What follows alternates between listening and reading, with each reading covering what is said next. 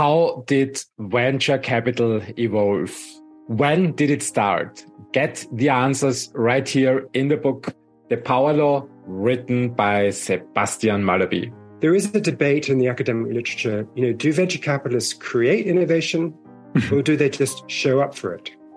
That's right, yeah. That's my method. I did the same thing when I wrote my biography of Alan Greenspan. I went to see the people he worked with, the people he was enemies with, his former girlfriends, everything, because you want to get a 360-degree picture of the man. I did the same thing with hedge funds in my book, More Money Than God. And that's what I did with venture capital as well. In a content creators market where there are just lots of people creating content, if you want to differentiate and you want to create something that's going to be lasting, it's kind of worthwhile to spend 5 years. And so that's what I do. I think the most interesting thing in a way is to understand, I guess two things. One is, how do you allocate capital when there are no quantitative metrics, right? There's in public market investing, there's the price earnings ratio, there's the book to value ratio, there's all these different quantitative measures. And obviously with startups, there are no price earnings ratios because there's no earnings. Europe is fundamentally full of great engineers, prosperous consumers. It's a great market. So why wouldn't it rival the United States if it's got the right venture capital to take the risk? In today's episode, I talk to Sebastian Mallaby about his new book, The Power Law. In this episode, we talk about the storytelling methods and Sebastian Mallaby's work process. What is venture capital from the writer's perspective? How did Silicon Valley evolve into the center of the innovation world? The 3 most crucial moments in the development of venture capital, the future of the European tech ecosystem, and much, much more. Sebastian Mallaby is the Paul A. Volcker Senior Fellow for International Economics at the Council on Foreign Relations. He's an experienced journalist and public speaker. Mallaby contributes to a variety of publications, including Foreign Affairs, The Atlantic, The Washington Post, and The Financial Times, where he spent 2 years as a contributing editor. He is the author of 5 books, most recently The Power Law, Venture Capital, and The Making of a New Future. Mallaby's interests cover a wide variety of domestic and international issues, including central banks, financial markets, the implications of the rise of newly emerging powers, and the intersection of economics and international relations. His previous book, The Man Who Knew the Life and Times of Alan Greenspan, winner of the 2016 Financial Times McKinsey Business Book of the Year Award and the 2017 George S. Eccles Prize in Economic Writing, More Money Than God, Hedge Funds and the Making of a New Elite, was described by New York Times columnist David Brooks as superb. It was the recipient of the 2011 Loeb Prize and a New York Times bestseller. Mallaby's earlier works are The World's Banker, a portrait of the World Bank under James Wolferson that was named as an editor's choice by the New York Times, and After Apartheid, which was named by the New York Times as a notable book. An essay in the Financial Times said of The World's Banker, Mallaby's book may well be the most hilarious depiction of a big organization and its controversial boss since Michael Lewis' Liar's Poker. I hope you enjoy the show the same way as I did. Sebastian, it's good to see you today. And let me jump right into the topic. It's your book, The Power Law. I would like to thank you for writing this book because it answered pretty much all questions I had for over 16 years. I started working with venture capitalists in Europe 2006, and back then I didn't know much about it. And I could trace the history of venture capital back to mid-90s or the second half of the 90s, but not before. And there were so many questions open, and it didn't matter how far I looked and how much I researched, I didn't find the answers until your book came out. Thank you very much. It's really great. I love the storytelling. I love the way you approach the topic, and would like to ask the first question. What is your background that got you interested in venture capital? Well, I'm a journalist and a book writer. I've written 5 books. Some of these books have been about the history of finance. So I did a history about hedge funds called More Money Than God, that sort of is a bit like this book about venture capital, just a different financial specialty. And I'd done one about the Federal Reserve in the form of a biography of Alan Greenspan. So finance has for a long time, been my focus. And I guess I combine the journalist's technique of interviewing people, getting access, hearing from the people who are really at the center of the action, and then some of the historians' training I had at Oxford, where I studied, which enables you to interpret the past and to hopefully write well about it. What I find amazing about your book is the way you write the stories. When I bought it, I expected it to be like a science book, so a lot of facts and a lot of historical facts. But when I opened it, it reads like a fiction book. So you tell all the backstories behind venture capital, what happened behind the scenes. What is your motivation to choose such a storytelling type? Well, before I wrote my book, I obviously went and read the academic literature on venture capital, and I found it quite, obviously very smart, but quite abstract. And so there would be generalizations about, do venture capitalists focus more on deal selection, or do they focus on adding value to the portfolio company after the deal? Do they think about market size, or do they think about founder quality?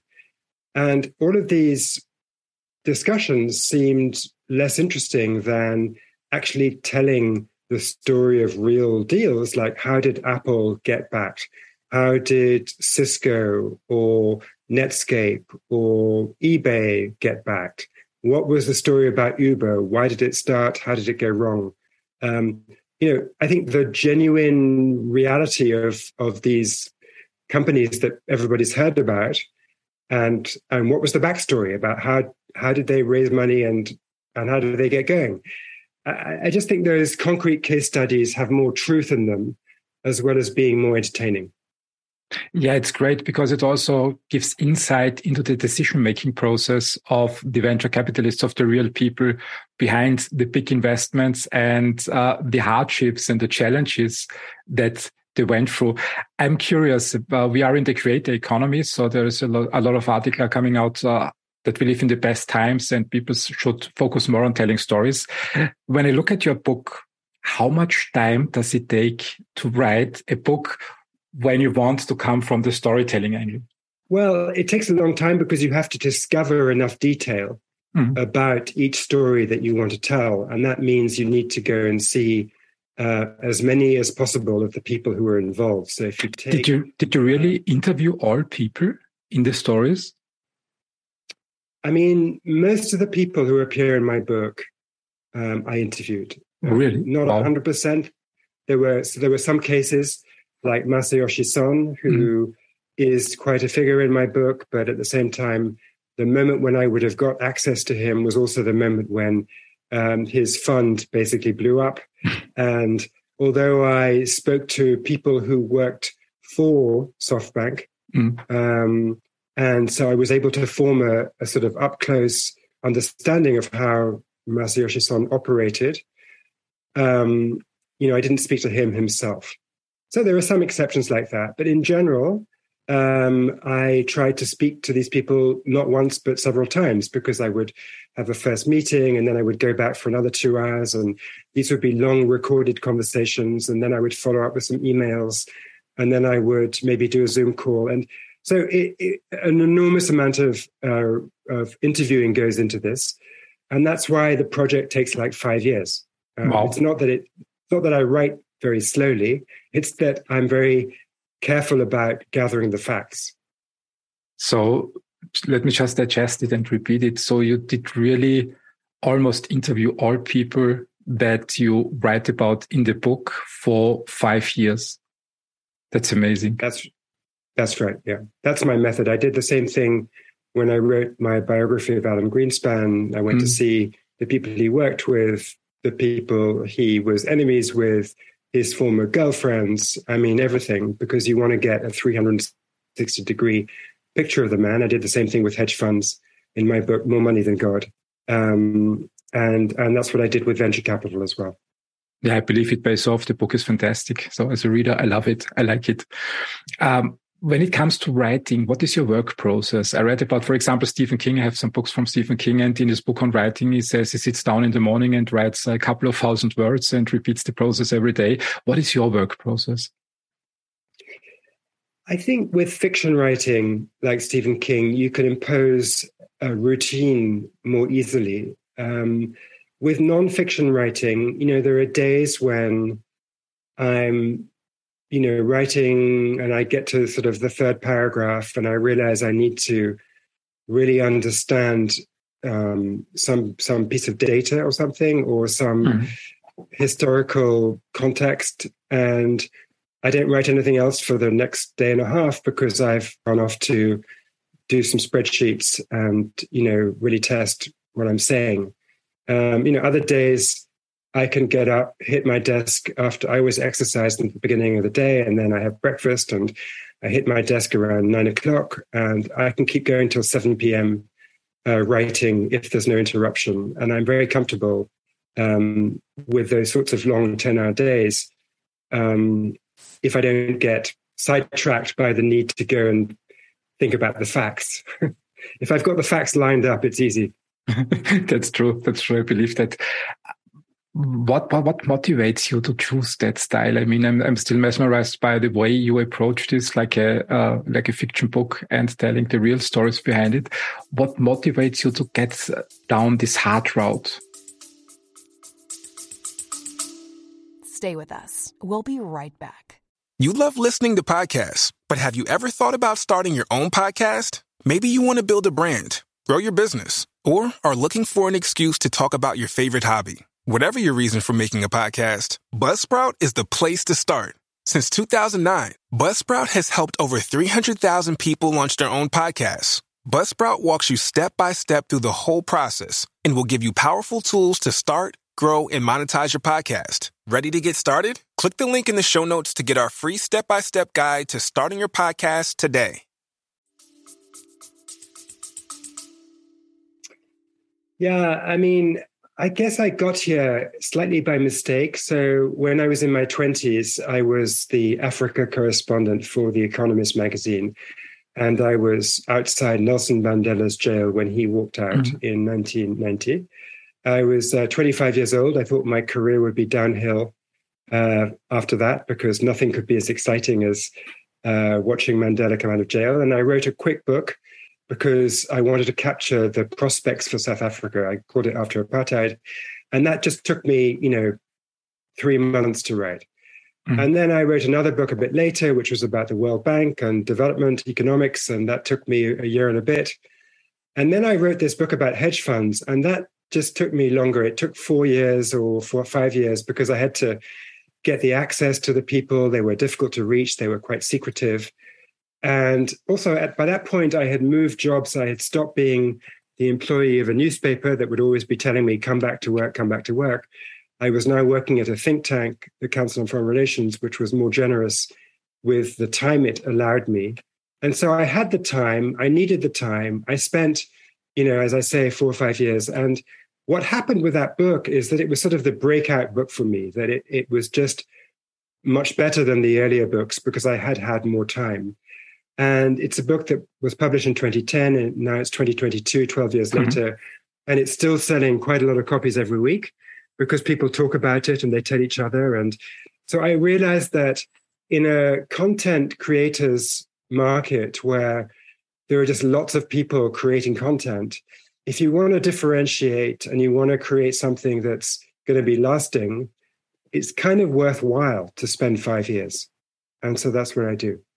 Yeah, absolutely. Absolutely. I think when everybody writes and also artificial intelligence starts writing, you have to make a difference. And bringing the story about people to people, I think is a big differentiator that is really challenging for machines to copy. I hope so. When I think about the topic, so I didn't know much about venture capital in 2006, and it took me 16 years to gain a bit of an understanding of it. I'm curious to hear your definition of venture capital after writing these books. What insights did you get on this topic? I think the most interesting thing in a way is to understand, well, I guess two things. One is, how do you allocate capital when there are no quantitative metrics, right? There's in public market investing, there's the price earnings ratio, there's the book to value ratio, there's all these different quantitative measures. And obviously with startups, there are no price earnings ratios because there's no earnings. And there's no book to value because there's no book value. I mean, they don't own anything. And so all investing is tricky bets on an uncertain future. But when you get to venture investing, it's that on steroids. It's extremely uncertain and extremely tricky because there are no guidelines from the numbers. And so I wanted to kind of understand how you even begin to do that. And I think I answered the question. I looked at the ways that venture capitalists deal with that uncertainty. Part of it is stage-by-stage investing. Part of it is the power law mentality of understanding that you're going to lose a lot of bets. They'll go to zero, but you're hoping for 10x on maybe 2 out of 10 investments. And then part of it is sort of having discipline around your deal-making decisions. Sequoia gave me a lot of access, and I think they are really the state of the art on this. And they talk about how they brought behavioral science into their process to try to allocate capital in a way that if you made the decision, yes or no, on a portfolio company investment on one Monday at the partners meeting, and then you were to see the same company, as it were, 2 months later, you would make the same decision. You have consistency because there is a process. It's not kind of just whether you woke up in the morning in a good mood. So I go through that in the book. How do you allocate capital at this early stage? And the other thing, I was really, really interested by is what does it contribute to applied science, to innovation, to economic development? Because there is a debate in the academic literature, do venture capitalists create innovation or do they just show up for it? And I was sort of open-minded when I began at the beginning, but I rapidly formed the view that venture capitalists are an important part of the creation of innovation because they de-risk the act of entrepreneurship. To be an entrepreneur is incredibly tough. You're going to work for a long time on some wacky idea that most people think is crazy, because if it's not a bit crazy, it'll just be the status quo and it won't be different. As Tom Perkins and Kleiner Perkins used to say, if it's not 10x different, it's not different. So you've got to be doing something really new, and that's difficult and tough, and you'll get rejection, and your prototype might not work, you might not get product market fit. All of these things make it really difficult. But if you partner with a venture capitalist, it becomes a bit easier, right? The VC will help you to form the company, help you to find the first people you want to hire, help you to find the first customers. And if you really, work so hard that you leave it all on the field and then you fail because some big competitor comes in and steals your market, the VC is going to understand that you really worked hard and is going to back your next project. So it becomes a repeat game, not a one-off game. And so I think VCs in these various ways underwrite the business environment of Silicon Valley, where failure is just a learning experience. It's not a failure. And you can have multiple bites of the cherry. And that's how you do great startups. Excellent description. I work out of Europe, in Austria, Vienna, and in drug development. So what you say is 100% right and correct. I think especially in the pharma industry and drug development in early stages, even the big industry doesn't touch this area anymore. Their preferred position is a later stage project. Banks, private equity investors don't like the risk in early stage scientific companies, and the only ones who have a matching mindset, in my opinion, are venture capitalists. And it's good to hear your stories and your interpretation of that. The thing that I never really understood, I mean, when I was a student, I'm now 48 and it's back in the 90s. So a lot of stories in your book cover the upcoming and the coming of age of the internet, which is really great to read from your perspective. In the 90s, I had the feeling that Europe is playing a big part in innovation with the mobile industry and also in the automotive industry. And suddenly, 20 years later, Silicon Valley took over the scene completely. So I think everybody in the world now thinks about Silicon Valley when it comes to innovation. Why did that happen? What is your interpretation of the reasons why Silicon Valley became, let's say, the center point of innovation in the world? Well, Christian, I think we agree on this. Big companies just are often not the best places to do innovation.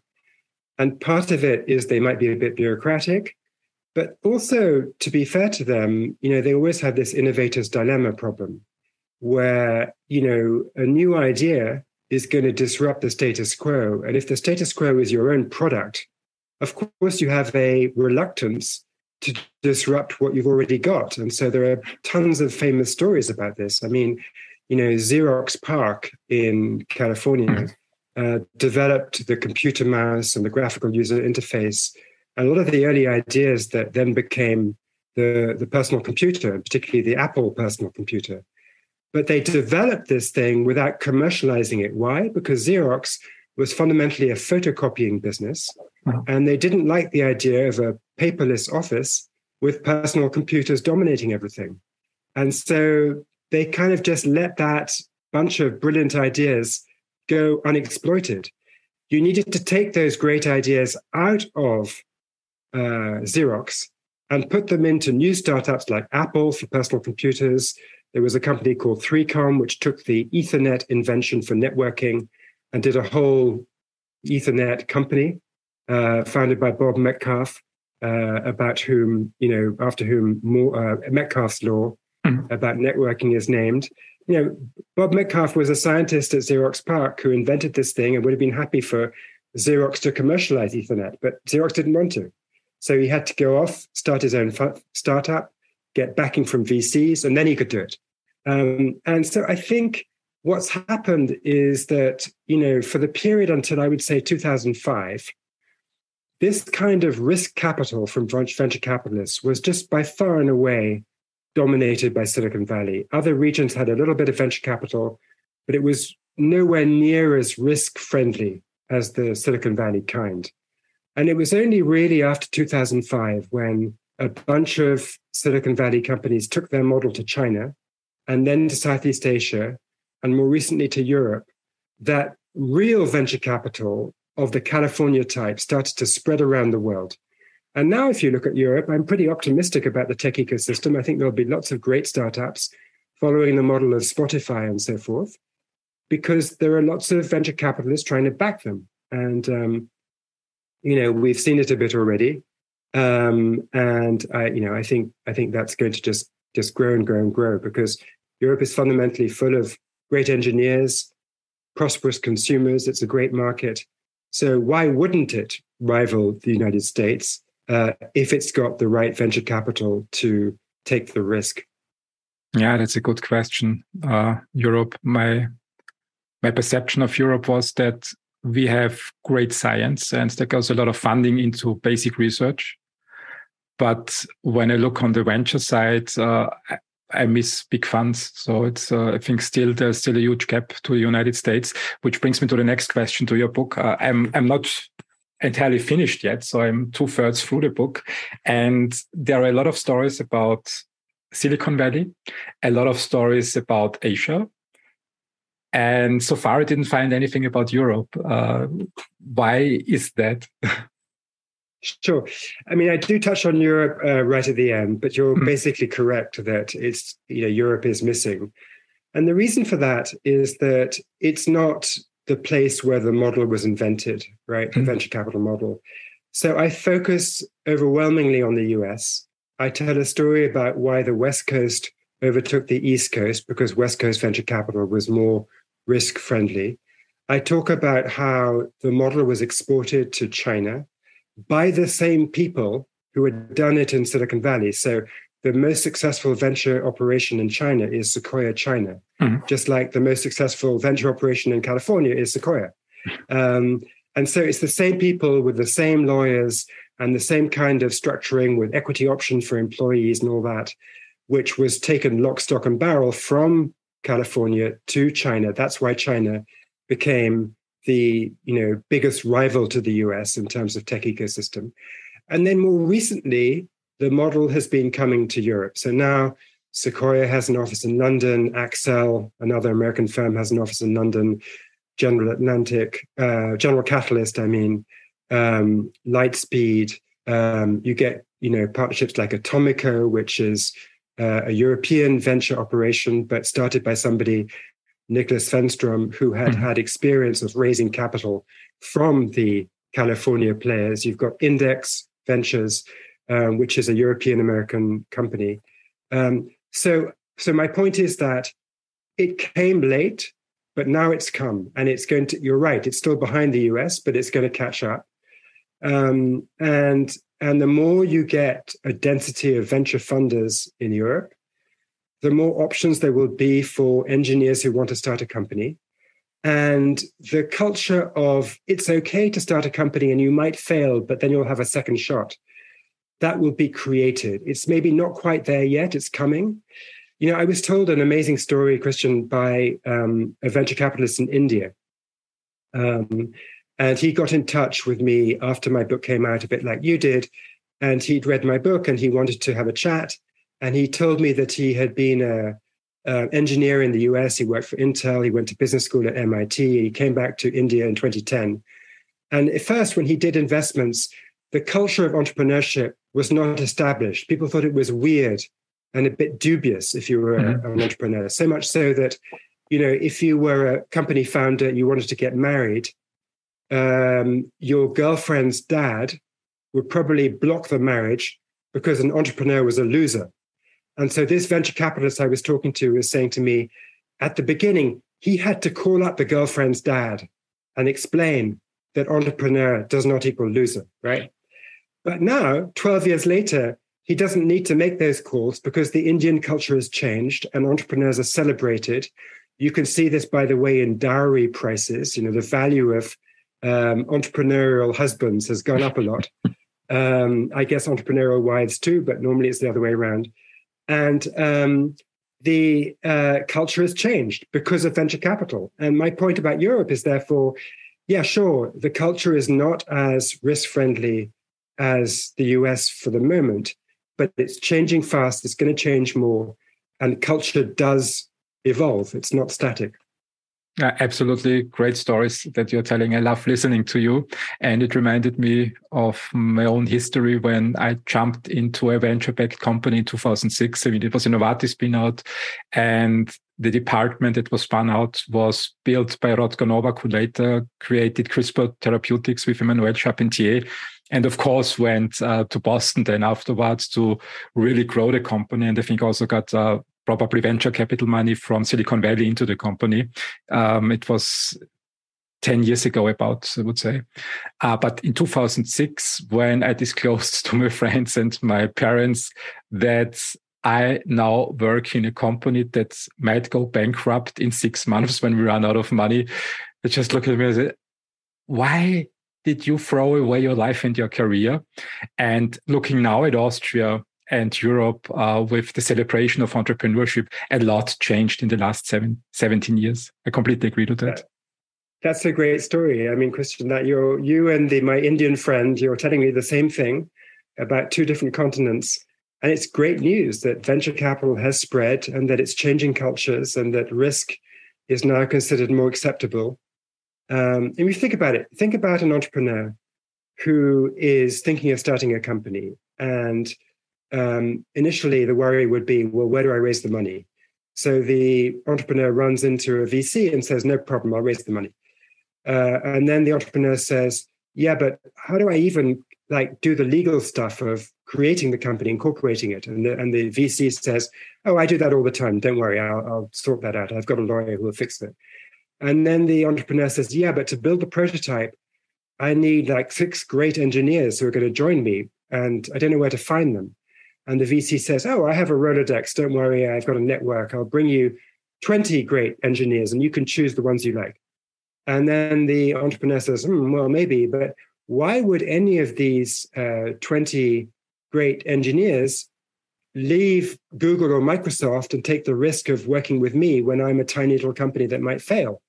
And the VC will say, yeah, it's risky. It might fail, but I'm going to tell these guys that if they join you and they do a good job, even if it fails, I'm backing other startups all the time and I will get them another job somewhere else. And I talked to Eric Schmidt once about his decision to become the chief executive of Google. And he only would have done that if the venture capitalist was saying to him, Eric, if you lose your job with Google because you don't get on with the founders, don't worry, I'll get you another job as a CEO at a different company. That is 100% why Eric Schmidt went to Google, because he was already the CEO of another company. He didn't need this job, but he took the risk because of the VCs. And I just think that's super positive for applied science and innovation around the world. Yeah, I think a lot changed with venture capital in the last 20 years. I often thought, where did this technological uptake globally come from? Smartphones. I mean, just to name one from Apple, Steve Jobs, which redefined the way we communicate. Also, Zoom, for example. I mean, we can have a conversation now in real time. I think 10 years ago, it was extremely expensive to do that thing. And when I was reading your book, I thought I asked some questions and started to mark the areas, the pages where I would like to ask no more details. But basically, it's far too much. So there is so much great stuff in there, and I'm so curious. And in 45 minutes, I can't go through every single story, or we could sit 6 hours. So I decided for a question that is, what, in your opinion, when you think about all the stories you heard, what were the 3 most important defining moments of venture capital since the term was invented? Stay with us. We'll be right back. Money is all around us, and we think about it more than almost every other aspect of our lives. But how can we make more of it, and what's our drive for building wealth beyond just the numbers in our bank account? Join us on the Make More podcast as our host Matt Heslin brings to you a dynamic lineup of experts in the world of investing, business, health, and beyond. Together, they unpack the secrets to not just surviving, but thriving in today's economy. It's about more than just wealth. It's about crafting life experiences, seizing opportunities, and building a legacy. Subscribe now to the Make More with Matt Heslin podcast and join us every week for new expert insights and inspiration.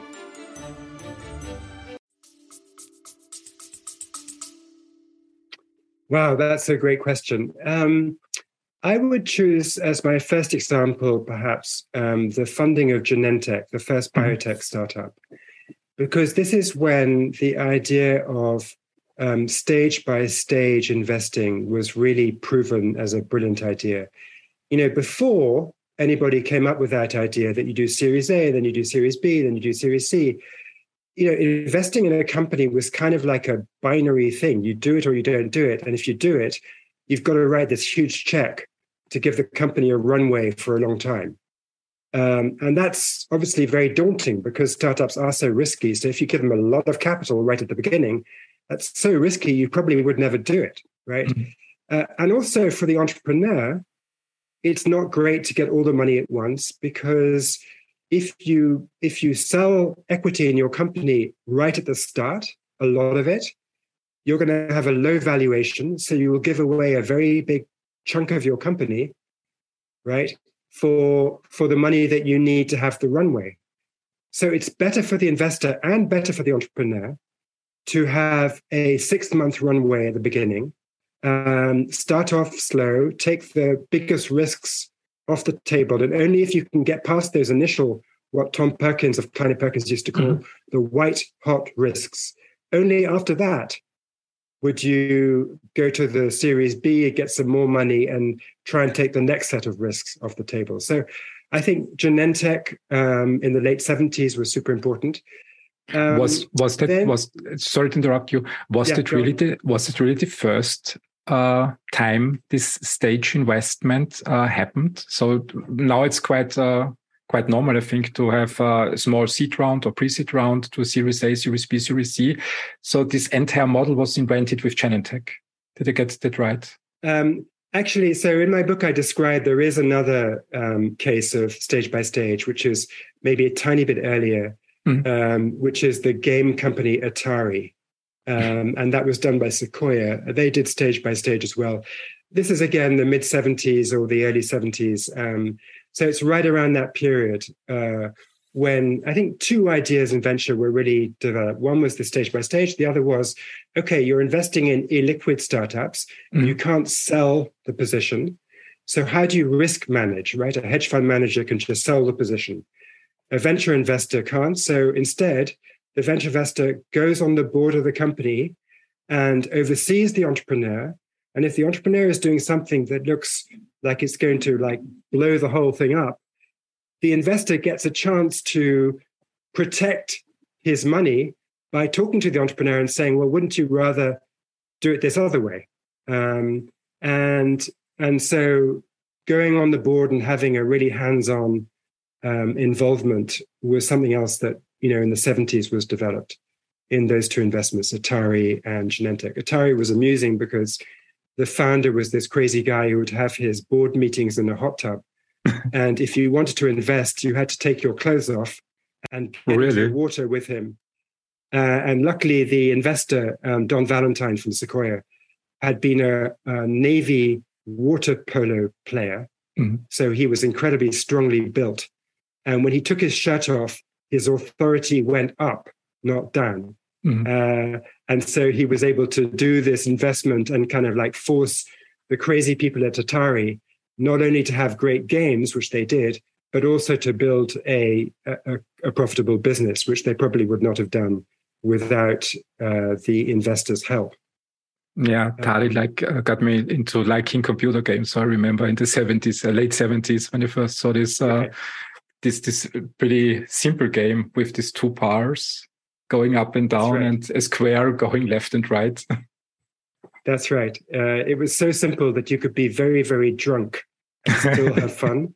And that's why they put it in bars at the beginning, and it didn't matter how much you had to drink and you could still play. That's true. So the stage-by-stage financing is one defining moment. What is the second one that you would choose from all your stories? I might pick the moment when Masayoshi Son invested in Yahoo. And this was 1995, the first investment. But the one I'm talking about was his second investment in Yahoo in 1996. And what happened was Jerry Yang, the founder, and Michael Moritz from Sequoia, who had done the Series A investor, took a meeting with Masayoshi Son, who was this slightly sort of outsider character, a Japanese entrepreneur who had recently come back to the US and started to do internet investments.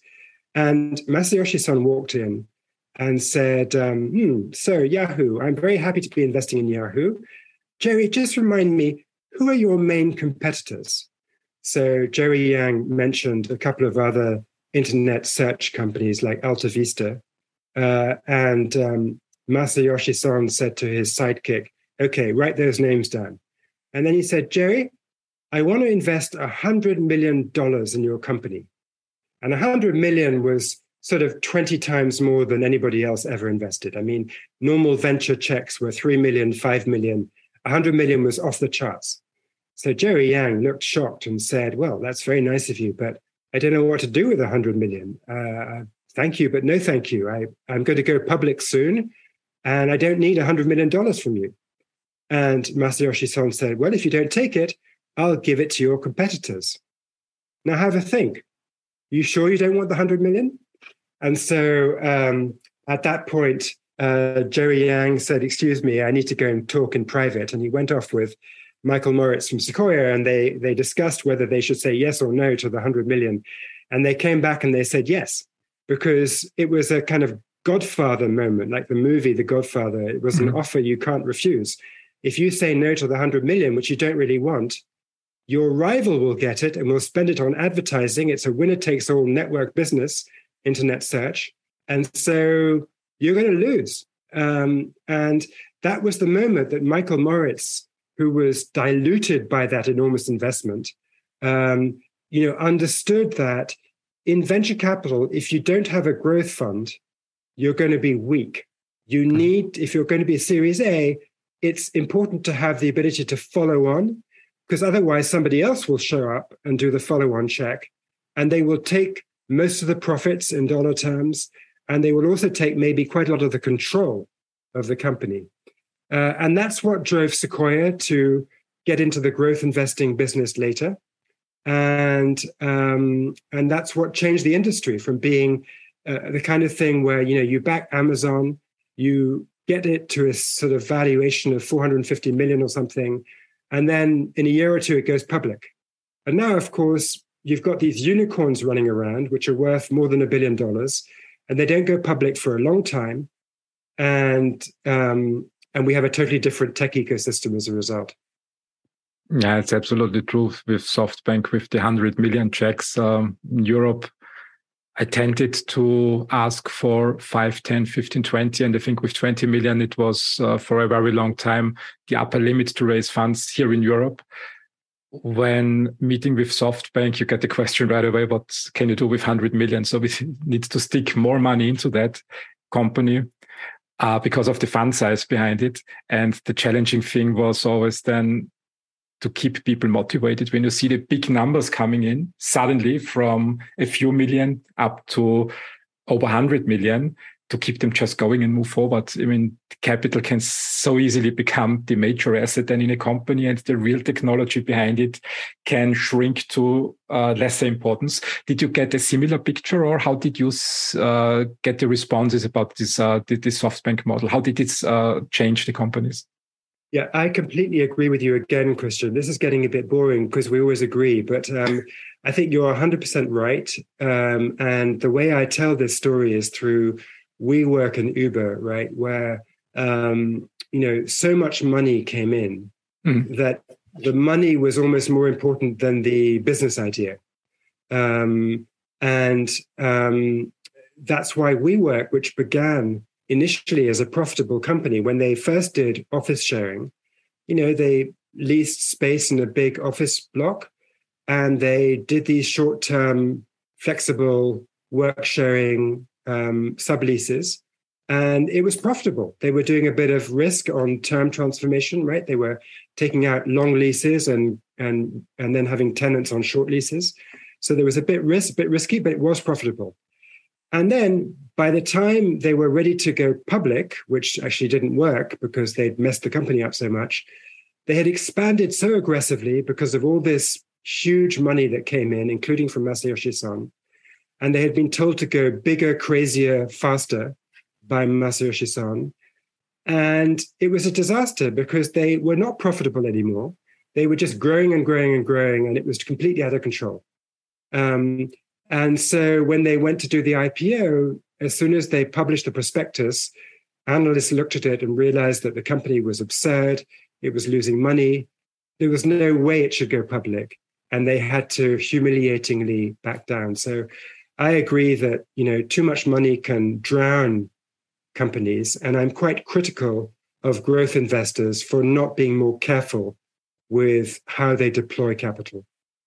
Yeah, it's sometimes I think the thinking behind might be the winner takes it all. So go in, go fast, take everything and push all the other competition out with all the side effects.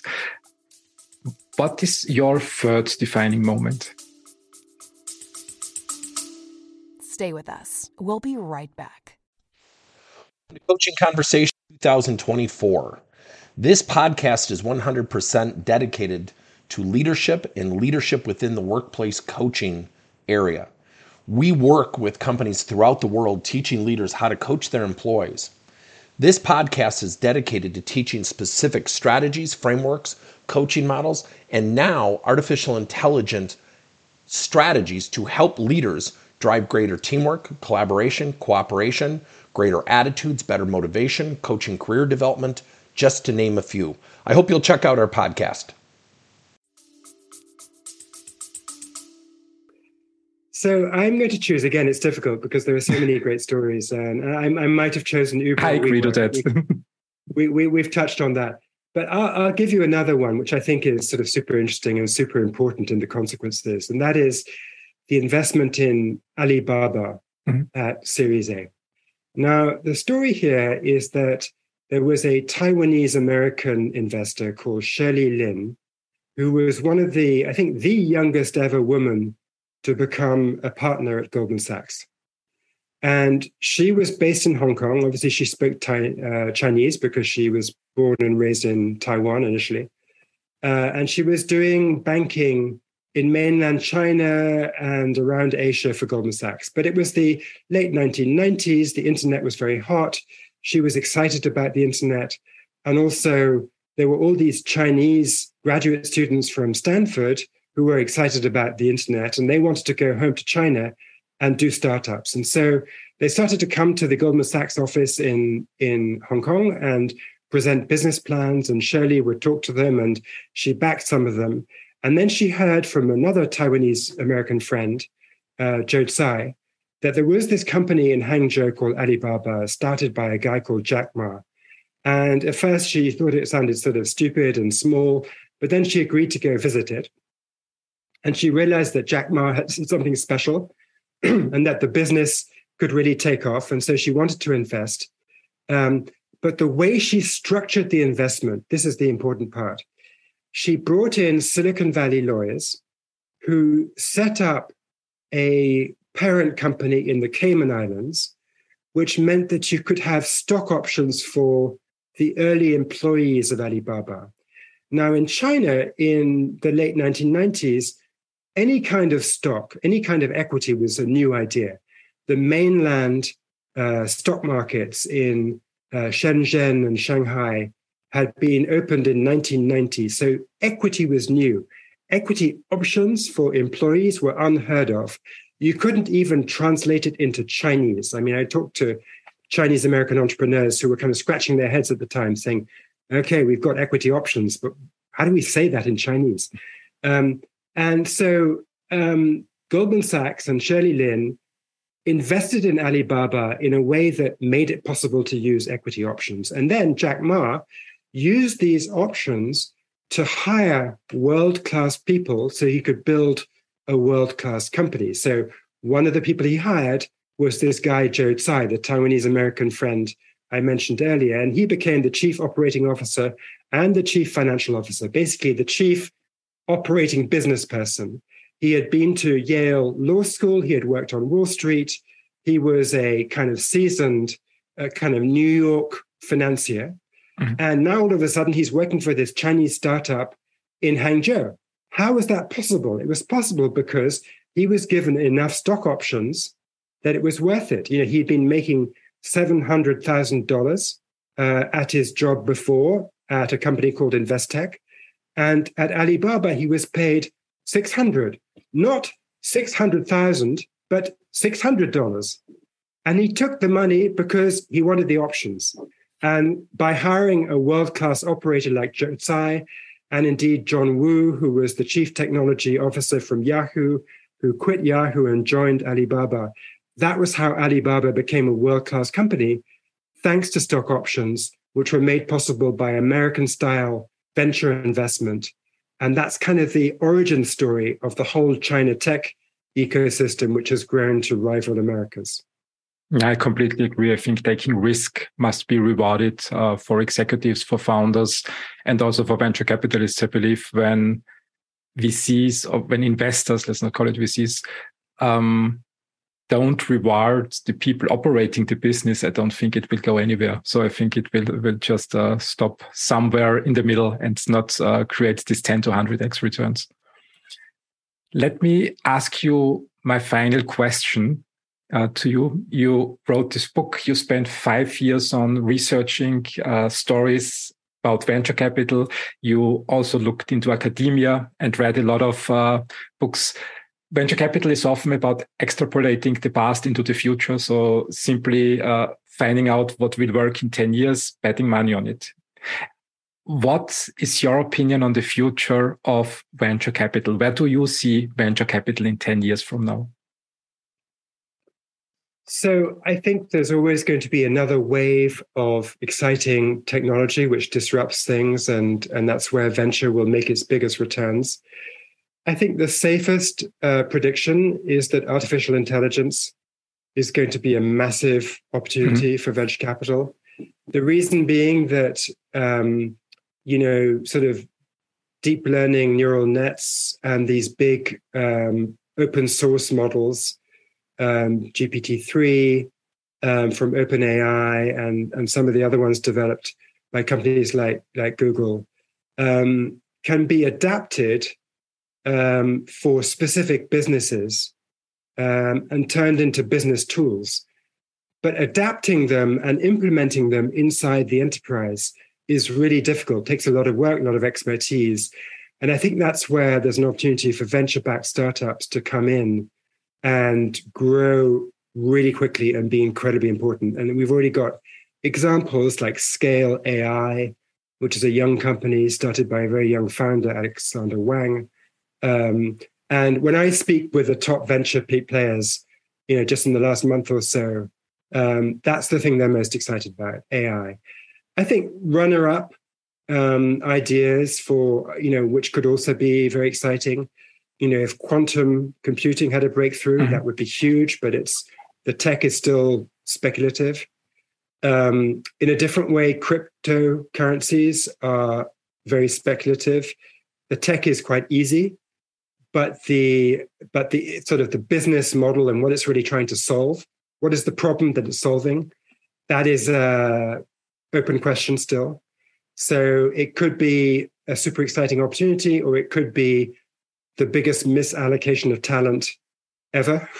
But that's out there on the horizon. And then more than I do about biotech, Christian, but it does seem to me that there is a confluence of innovations there around very cheap genomic sequencing, the potential for gene editing, and other kind of software-driven tools that make drug development potentially faster. I don't know whether protein folding, which has been decoded by DeepMind in London with artificial intelligence, probably not immediately, but in a 5 to 10 year horizon, that may turn out to unlock faster drug discovery. So I think there's a range of exciting, fundamental kind of platform breakthroughs, which may translate into faster drug development, which could be really terrific. Yeah, this would be a great thing, faster drug development at less expenses. It would also drive down the cost for the customer or the patient in that term. Sebastian, it's really great talking to you, and I would really love to ask you more questions. Let me ask you one final question. Is anything open? Would you like to tackle a topic at the end of our conversation, or would you like to give a call to action at the end? I guess, assuming that your network is at least partly European, I think the call to action here is that the European tech ecosystem is growing fast.